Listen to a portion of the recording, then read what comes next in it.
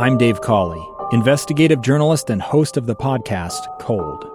In October of 1985, a woman named Sheree Warren left work at a busy Salt Lake City office to meet her estranged husband at a downtown auto dealership. She never made it home. Sheree's car surfaced weeks later in Las Vegas. In the parking lot of a hotel casino. No one knows how it got there. Strange. It was strange. Both Sheree's estranged husband and her boyfriend raised suspicion for investigators. I kind of thought that he might have done something. But no arrests were ever made. In Cold Season 3, we dig into double lives, make new connections in the case, and examine the difficulty raised by reasonable doubt. We want answers just as much as anyone else. They have creeps like that now too, so nothing's changed. That's the new Cold Season 3, The Search for Sheree, now available anywhere you get your podcasts. Welcome back. I am Lee Lonsberry. Final segment of the program today. When the markets opened this morning, they almost immediately took a nosedive, triggering that circuit breaker after a fall of 7%. They closed the Dow, that is, down nearly 13%, 12.93%, almost 3,000 points. The NASDAQ down 12.32% at close, and Standard & Poor's 500 index closed 11.99%, almost 12% on the day. Now, we have been keeping a close eye on these indices. That's a plural I need to get right. It's not indexes, it's indices. That'll be on the quiz on Friday. You hear that, students? I've been keeping a close eye on these indices and other indicators, and it's scary times. I heard explained to me recently that various measures that are being taken to combat the declining value in the stock market and the economy at large, which I'll point out in the past 30 days has lost about 30% of its value.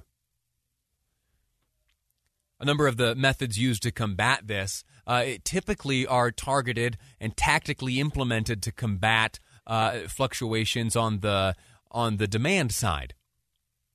When we get tax rebates and various tax cuts and when interest rates are lowered, that is all done in an effort to prompt us, you and me as consumers, to spend and buy and borrow.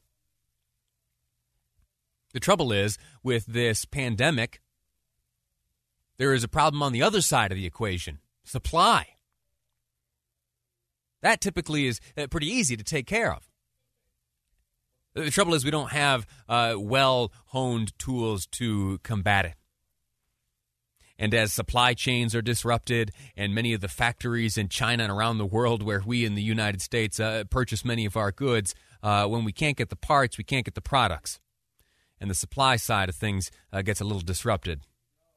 Anyway, to help understand this and to understand how you and I, just as everyday Utahns ought to be responding to this and what we ought to understand, we have invited back to the program good friend of mine, Shane Stewart, certified financial planner at DMBA, joins me on the line now. Sir, how are you? I'm well, Lee. How are you? I'm doing all right. Thanks so much for being nimble and willing to take this call on the fly. I just got startled when I saw these numbers down so low. And you have been the voice of reason for me here in the past. Was startled the correct reaction as I saw the markets close down so much today? Absolutely. It's a little jarring. It's natural. It's human nature to be a little jarred by this. It's a big day down, and in fact, the next circuit breaker for the markets is 13%, and we were basically there at the end. It's been interesting the past few weeks that the last 30 minutes of the day seem to dictate where we're going to land for the day. And it happened today. It went from about 8%, and in the last half hour or so went to down 12 to 13%. And it's a little jarring to see that all at once. I got a question via the Utah Community Credit Union text line about an hour ago, and the question was this: is there a point where I should be worried about the money of mine I have in the bank? Not necessarily in the banks, no. I mean, the banks are, even over the weekend, taking some steps to entice us all to spend and to use the money. And so banks themselves really are still very solid and should have no problems in that respect, in contrast to what happened in 2008 and 2009 when it was a lending issue and the banks were a little shaky. they've had no problems here. And like you mentioned, it's really more of a supply and demand issue. The thing I take hope in, however, is that supply side is easy to fix. Just start producing again. And the only way they can do that is to get back to work. And so when the coronavirus starts to peak and then taper off in its number of cases and those that are affected by it, it's very easy to fire up the factories again and start the supply chain again. And that's when we get the other side of that V, hopefully. That's when we get the other side of this hockey stick, or however we describe this. But that's when the good news starts to roll in? Yeah, that's correct. And it's going to take, unfortunately, it's still a matter of weeks to months before we see real results. We have to see the coronavirus cases turn around. We have to see if some of these stimulus package things start to work. But when they do, that's when we should start to see the rebound. There's still reason to be optimistic. There's still reason to believe that this will turn around. There is still reason to be secure in our positions. They always do. It's just a matter of when.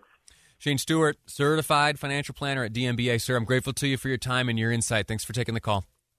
Welcome. All right, talk to you again soon. There was a press conference earlier this morning hosted by the Utah Department of Health, and it was presented by, first off, that task force headed up by Lieutenant Governor Spencer Cox, and we heard this morning from state epidemiologist Angela Dunn. There were some updates which you may not yet have caught wind of. The number of confirmed cases here in the state of Utah has increased, and some of the locations where those cases have happened. Anyway, there's new information on all of that. I want to share with you here before we say goodbye for the day some of the information, again, here presented by state epidemiologist Angela Dunn. In Utah now, we're up to 29 Utah residents with COVID-19 and 10 visitors to Utah with COVID-19 for a total of 39 cases here in Utah right now. 2 health departments did announce their first cases, Tooele and Wasatch, and each has put out their own news release, and so I know a little bit about the cases and can provide some detail.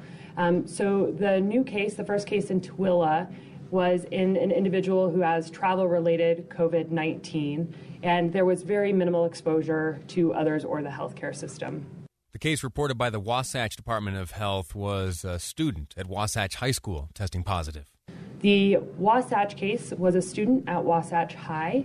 We are thinking that this is possibly an instance of community spread because the exposure to another positive COVID-19 case or travel has not been readily identified. The health department has been working with the school to ensure that both the faculty and staff and students are all on home quarantine for 14 days from their last exposure, and they're assessing them for symptoms and testing them if needed.